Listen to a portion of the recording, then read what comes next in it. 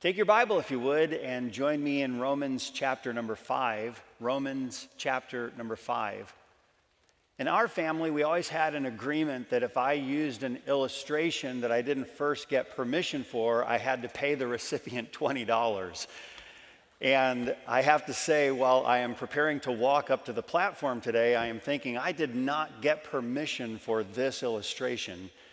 So, Julie, I owe you $20. Okay. My wife is good at a lot of things, and I don't say that just to say. She's really good at a lot of things, and she's really good at gift giving. In other words, she's good at thinking about some specific, special thing that would be meaningful to the recipient. And whether that's a simple gift that she finds somewhere or something she's been thinking about, she's really good at selecting meaningful gifts. But this is something she's not really that good at. Now, I don't know if she's going to acknowledge this or not, but I'm telling you she's not very good at this, okay? She's not very good at keeping gifts or keeping them a secret. Like, as soon as she gets a gift for someone, she wants to give it right away. She might get someone's Christmas gift in late November and say, I think we should give it now, you know? It's like, no, you have to wait. When she gets a gift for someone, she doesn't like to wait. She wants to get the gift to the person just as soon as possible. Now, how many of you like to just hold on to gifts until the moment has finally, how many of you are hold on to it? How many of you are more like my wife, like, no, give them the gift? Wow, there are a lot of you that need counseling. So she likes to give gifts, and apparently it is like a lot of you in here, and as much as I hate to say it, it is not an uncommon pattern that we see even in the passage that's before us today. It's almost as if God says, now I do have gifts for you, and those are some future glories. However, I also have something that I just can't wait to give you. I want you to have it now. It's not something that I'm going to hoard to myself. It's not that which I'm going to keep until some future appointed time. In fact, I would submit that all along the trail of life, God in His goodness says, your days are going to be marked by that which, if you'll understand it correctly, is nothing less than one of the good gifts from the hand of your loving Father. Your Bibles are open to Romans chapter 5. Let's begin reading in verse number 1 to give us context for where our text begins, and that really is verse number 3. Romans 5, beginning in verse 1. Therefore, being justified by faith, we have peace with God through our Lord Jesus Christ, by whom also we have access by faith into this grace wherein we stand, and rejoice in the hope of the glory of God. And not only so, but we glory in tribulations also. This is one of the good gifts from the hand of a loving Father. But we glory in tribulations also, knowing that tribulation worketh patience, and patience experience, and experience hope. And hope maketh not ashamed, because the love of God is shed abroad in our hearts by the Holy Ghost, which is given unto us. I think we understand the phrase that says we rejoice in the hope of the glory of God. It's one of those simple reminders in Scripture that we have a future and a hope that is ours. And because of who we know Jesus Christ, we have reservations that secure for us a place in our future heavenly home. Clearly, to boast in the hope of the glory of God is something that all of us should readily understand. But there's a little phrase at the beginning of verse number 3 that adds some, but that's not all kind of information. What is it that is left for us when we say, but that's not all? Notice again verse number 3, it says, and not only so, Not only do we have this hope in the future glory of God, and not only so, but we glory in tribulations also. The title of the message today is, We Glory in Tribulations Also. When we start to think about how do we break this passage down, we're going to look to begin with today at what does tribulation perceive? The word glory that we're about to look at here is literally to boast. It is to triumphantly exalt. And Paul's already used this word previously in Romans. In chapter 2, verse number 23, he says, Thou that makest thy boast in the law, you who are making your glory the law. It's the same word that we see throughout Scripture. It just means we're boasting in something, exalting in something or someone.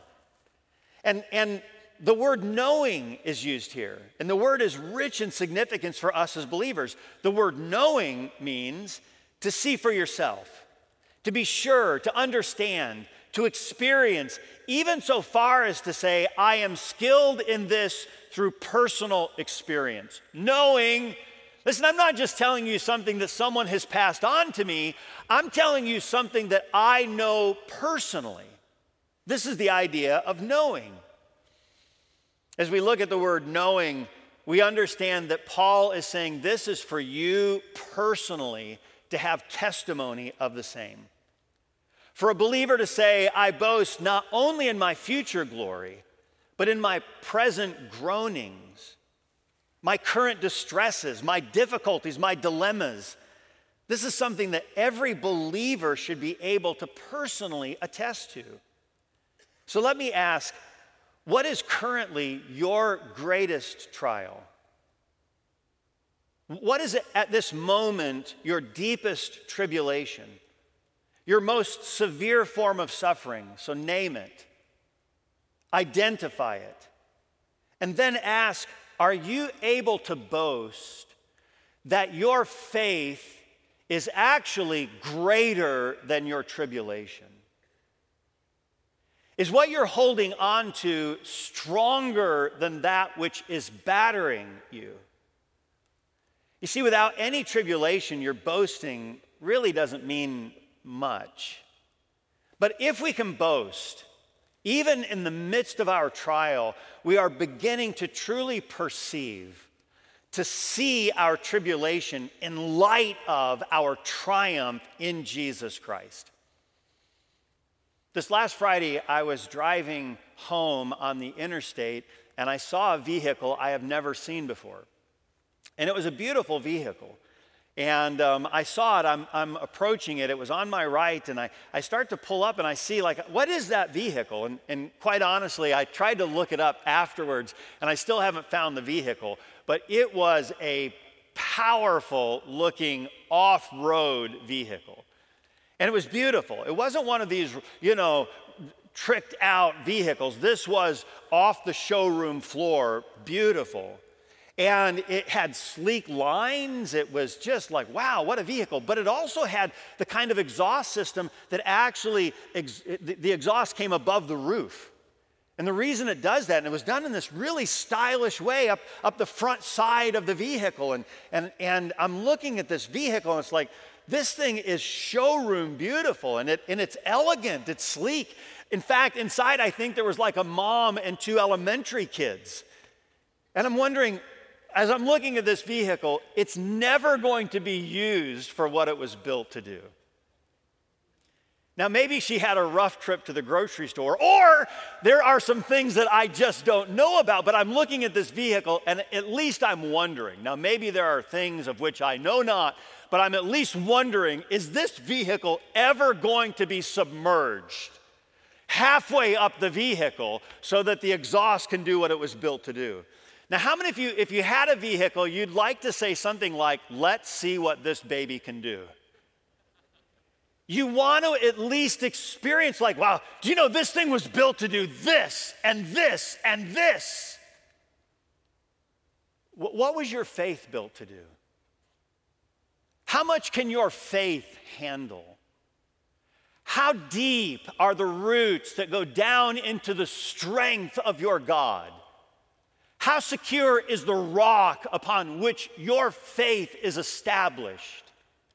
Do you know one of the things that tribulation perceives, it starts to approach, it begins to understand, is that there is nothing that can overwhelm the person whose faith is truly found in the person of Jesus Christ. Our faith becomes this living demonstration that it does all that God says it can do. We read of this in the early letter that was written to the church who is experiencing tribulation from Pastor James, the book that bears his title, his own name. My brethren, count it all joy when ye fall into divers temptations. That means various trials. Count it all joy when you fall into divers temptations, knowing that the trying of your faith worketh patience. He's saying, hey, listen, did you know that when you fall into divers temptations, these various trials, there is actually something in it for you, and you're going to see something about your untested faith that will stand up to the trial that is before you.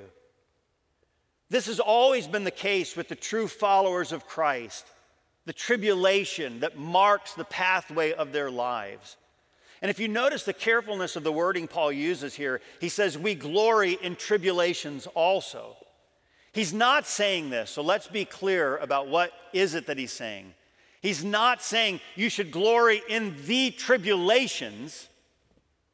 He's saying we can glory in the midst of the tribulation. Do you know, many times I think we have this strange, almost plastic form of Christianity, that we try to plaster some smile on our face in the midst of the depth of hurting, trial, difficulty. We find ourselves trying to just put on a happy face, and that is not what the Apostle Paul's saying. In fact, I found it interesting in some of the very blunt comments that commentators were writing about this passage. One of them wrote quite transparently, he said, it bothers me when Christians, and then he went on to say, try to just skip through the trials and put on this smile and say, everything's okay and I'm so happy. There are trials that at times rock our emotional world.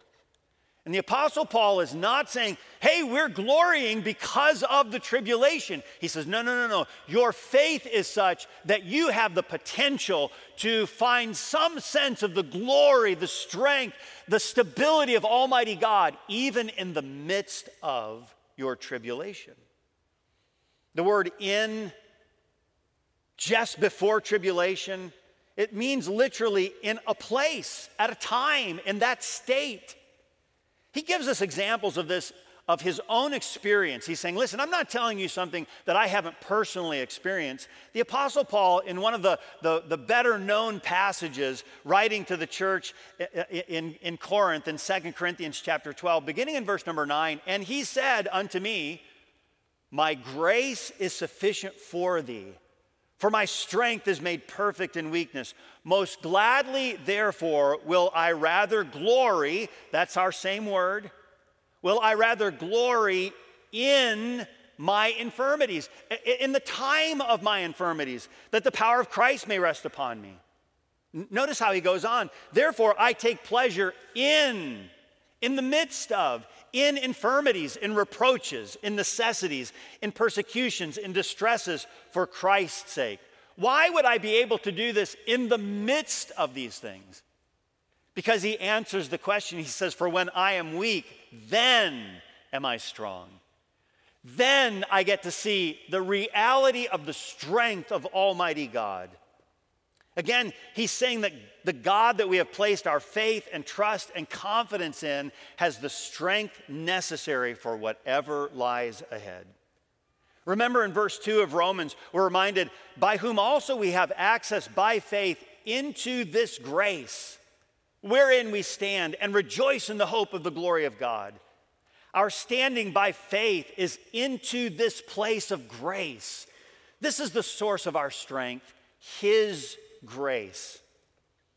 Have you ever gotten have you ever gotten a new tool or done something, got something new and you're upgrading or you're replacing something that was worn out and you put it, you got the new tool. For example, let's say you put a new blade on your saw. Have you ever done that before? Put a new blade on your saw.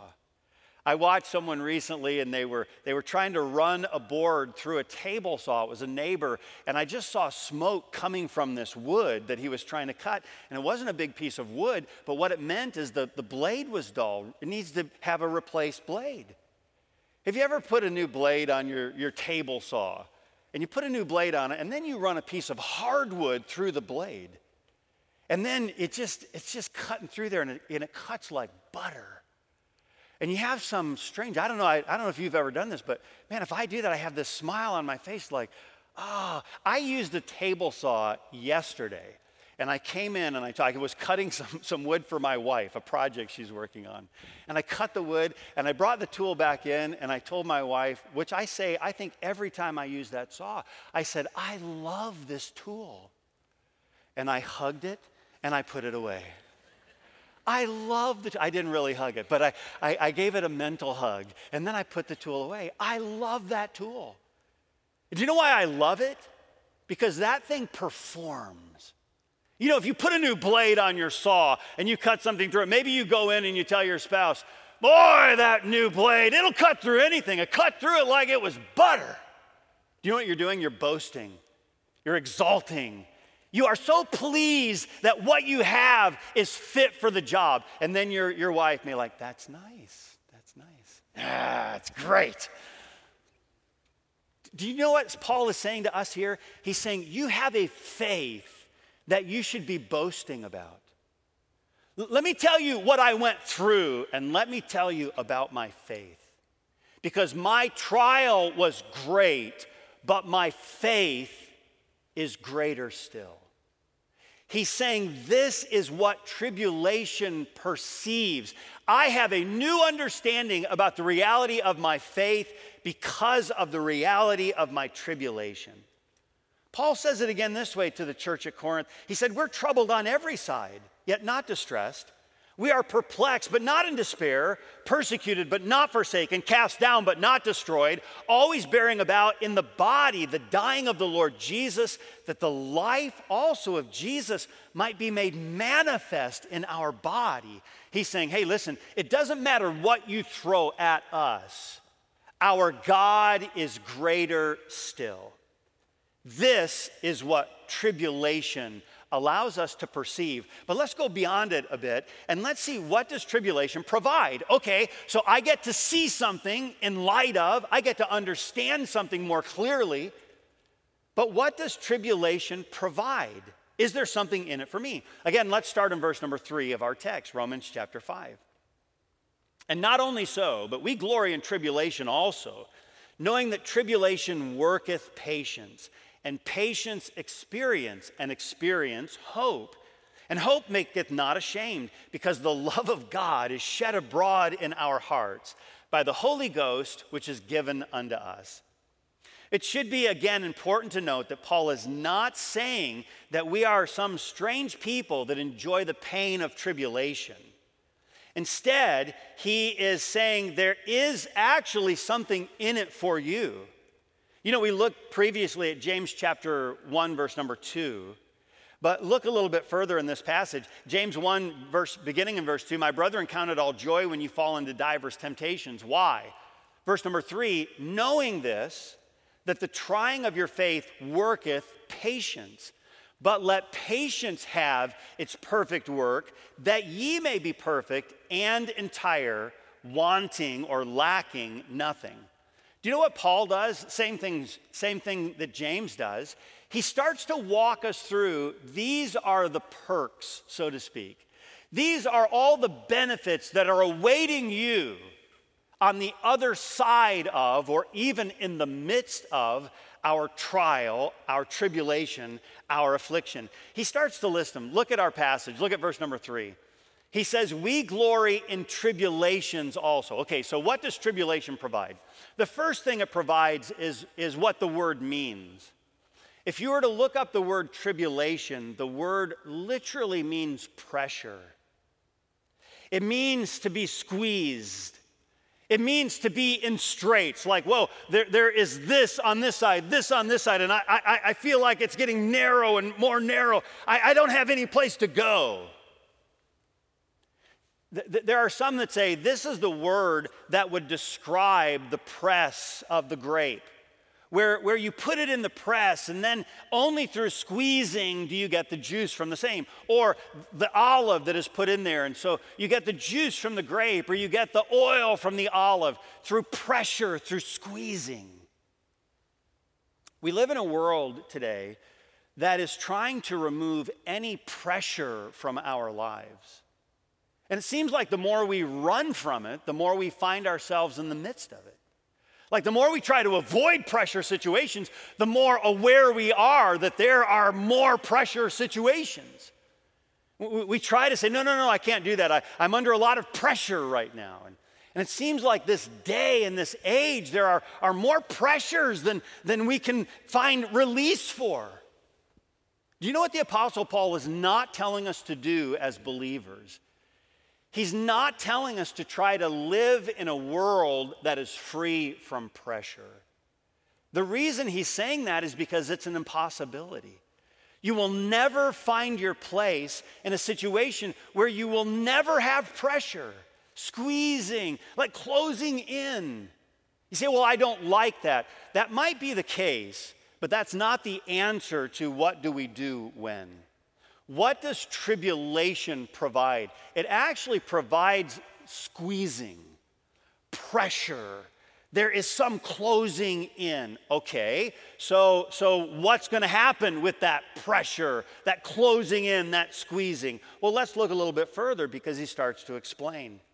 The reason we're going to get the following is because of the first. Tribulation, that squeezing is about to produce something good. Look again at verse number 3. It says, we glory in tribulation also, knowing that tribulation worketh. And now he starts a list of benefits from the tribulation. Tribulation worketh patience. This word means endurance. It means the ability to stand. It has the idea of growing roots that go deep and withstand the raging storms around you. It is a powerful recognition that you will not be defeated. You will not be overrun. You will not be overcome. You will stand because the grace wherein you stand is in fact sufficient. So what does tribulation provide? Well, it provides pressure, it provides patience, and then look what follows patience.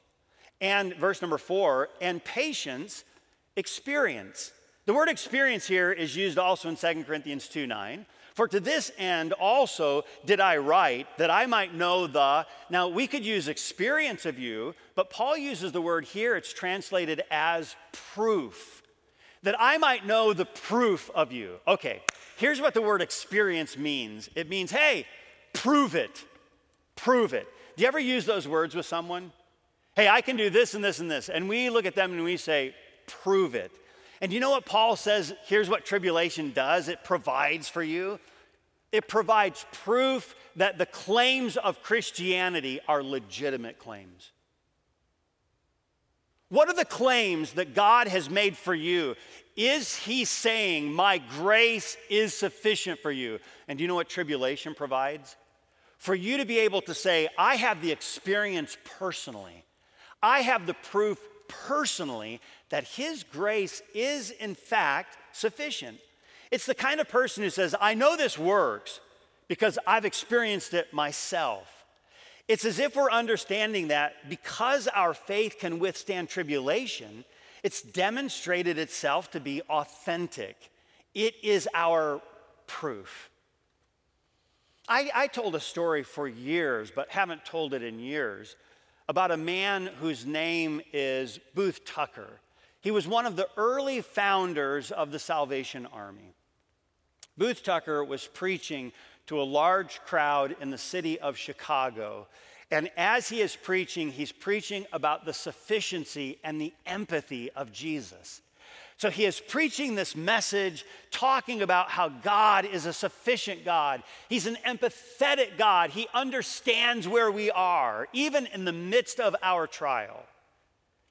At the conclusion of the sermon, a man came up to Booth Tucker following it, and he said, if your wife had just died, like mine has, and your babies were crying for their mother, who would never come back to them, you wouldn't be saying what you are saying.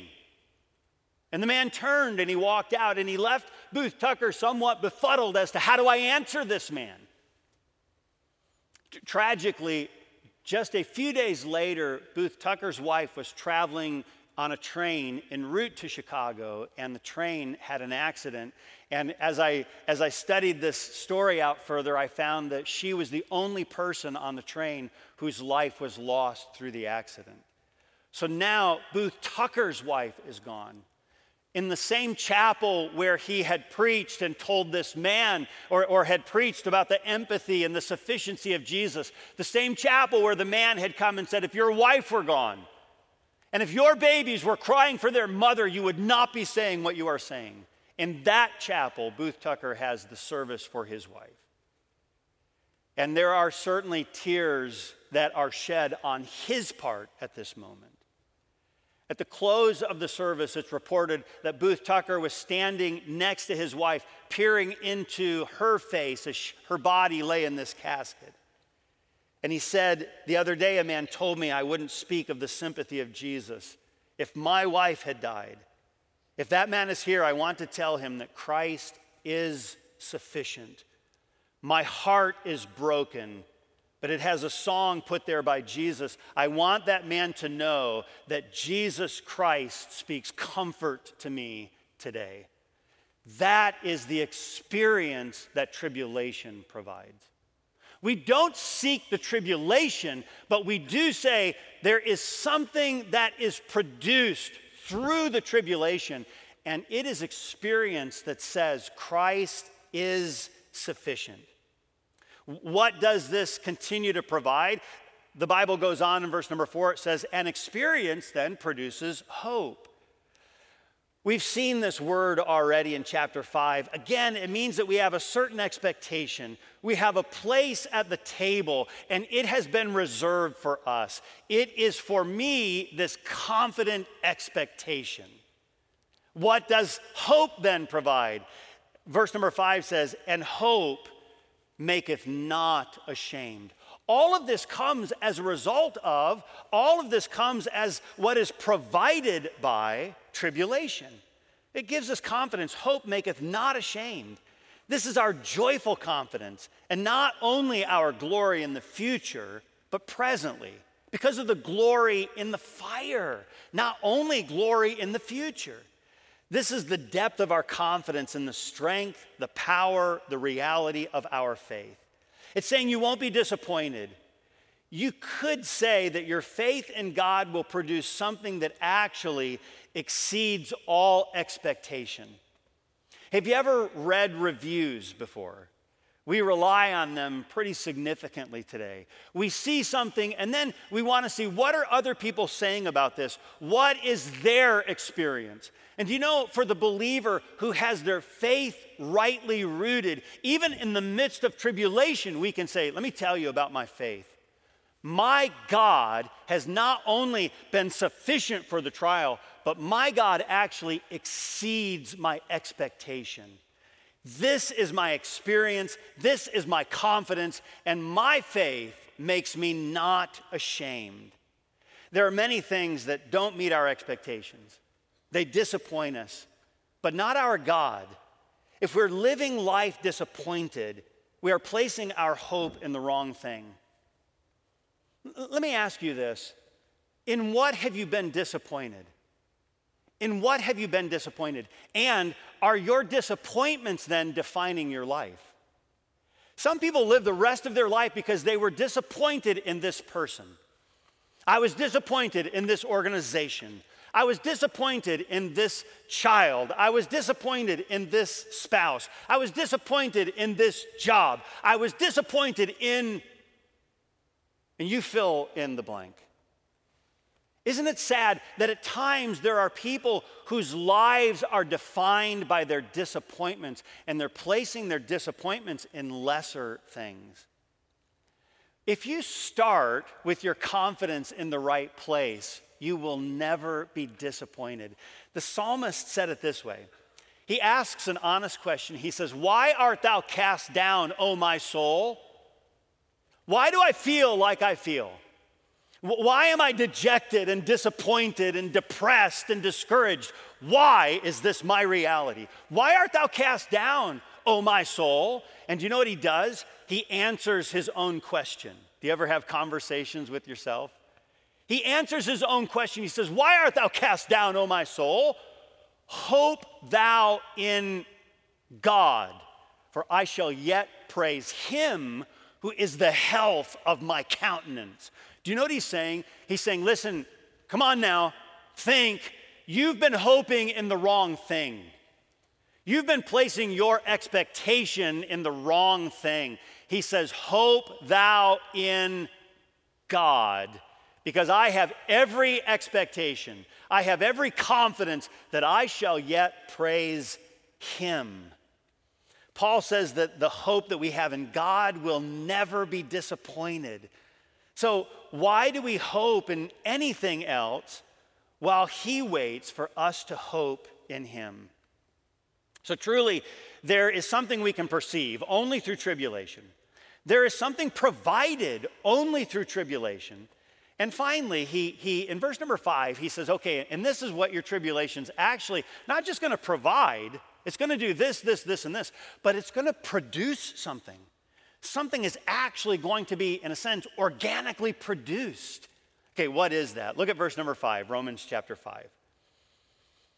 "And hope maketh not ashamed, because the love of God is shed abroad in our hearts by the Holy Ghost, which is given unto us." One commentary said, here we have the first mention of love and the first formal mention of the Holy Spirit in the epistle.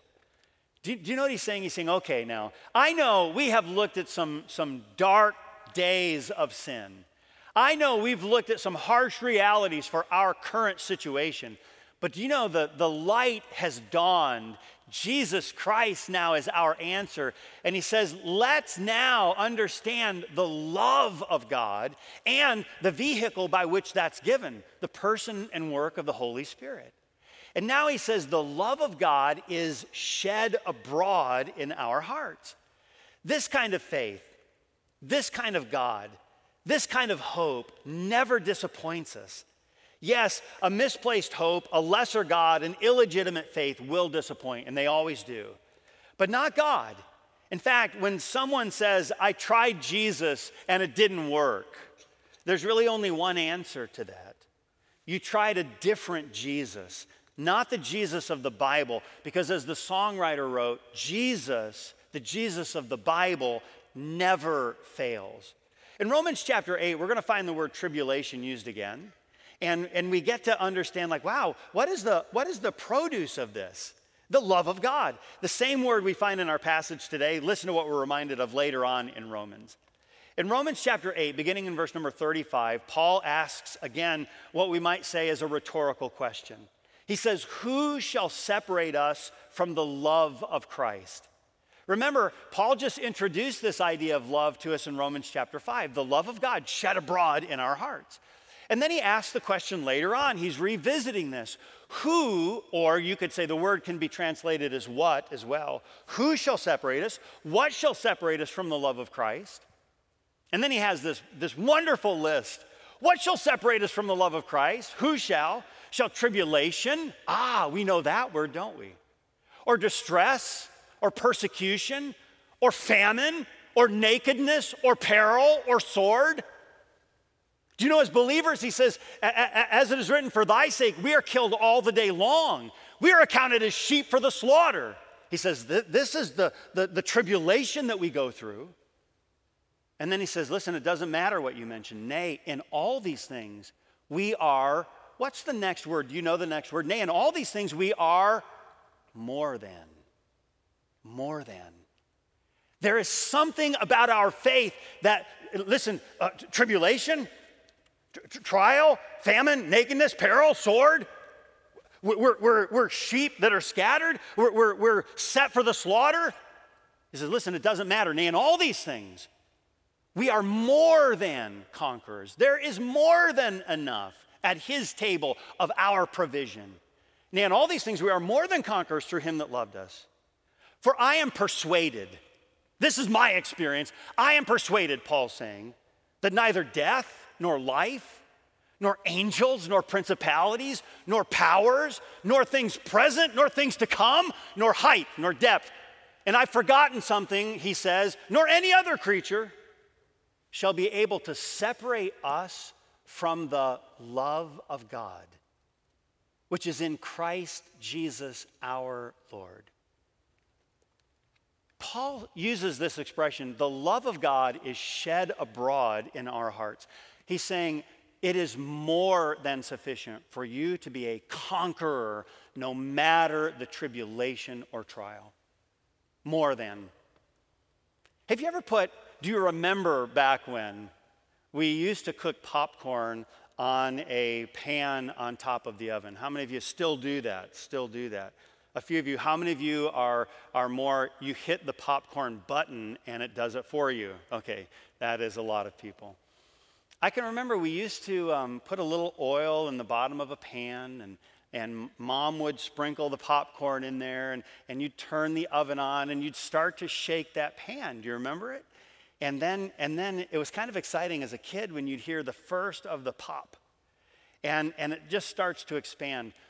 Did any of you, thinking you knew how to do popcorn, ever put a little too much in the pan? And that thing starts popping and you're excited, you're 12 and Mom's at the store and you're making popcorn.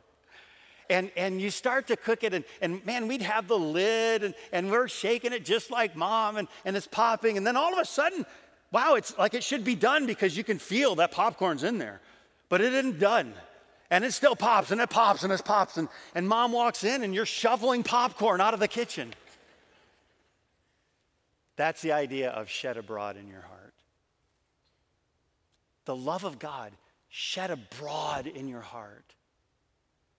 And what is it that activates this love of God? What is it that activates it?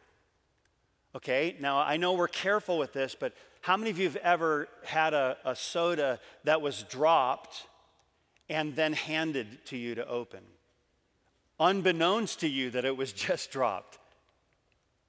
Isn't it interesting that if you open a soda that has been shaken, what's the natural result of the soda? Overflow. And you know what God is saying? Listen, when you've been shaken, when you've been cast down, when you have been experiencing tribulation and trial and affliction, he said there's something that's going to happen with the love of God. And do you know what it is? It starts to actually overflow. And the activator in our lives is actually the cast down but not forsaken. It's this idea of I am shaken and tried and there are tribulation and trial, and that shaking is actually the very thing that begins to activate the overflow of the love of God. Why is it that the Apostle Paul is saying, hey, listen, we glory in tribulation also? Because there is something that is produced in the life of a believer that is activated by tribulation, and it is the love of God that literally cannot be contained in your heart. The proof of love is so easily seen in the gifts of love. And when believers begin to look at even tribulation also, and see that if God is always and only good, we see that the love of God is given, at least in part, in the midst of the tribulation, in the midst of the suffering, in the midst of the trial, in the midst of the loss, in the midst of the heartache. In the midst of all that, we glory in the midst of tribulation also. because we have found that our God is in fact sufficient. At times we use the expression, I saw it with my own eyes. I saw it with my own eyes. What do we mean by that? We mean I don't know if I would have believed it if I hadn't seen it or experienced it myself. Have you seen your faith tested and then demonstrated to be legitimate with strength greater than you anticipated?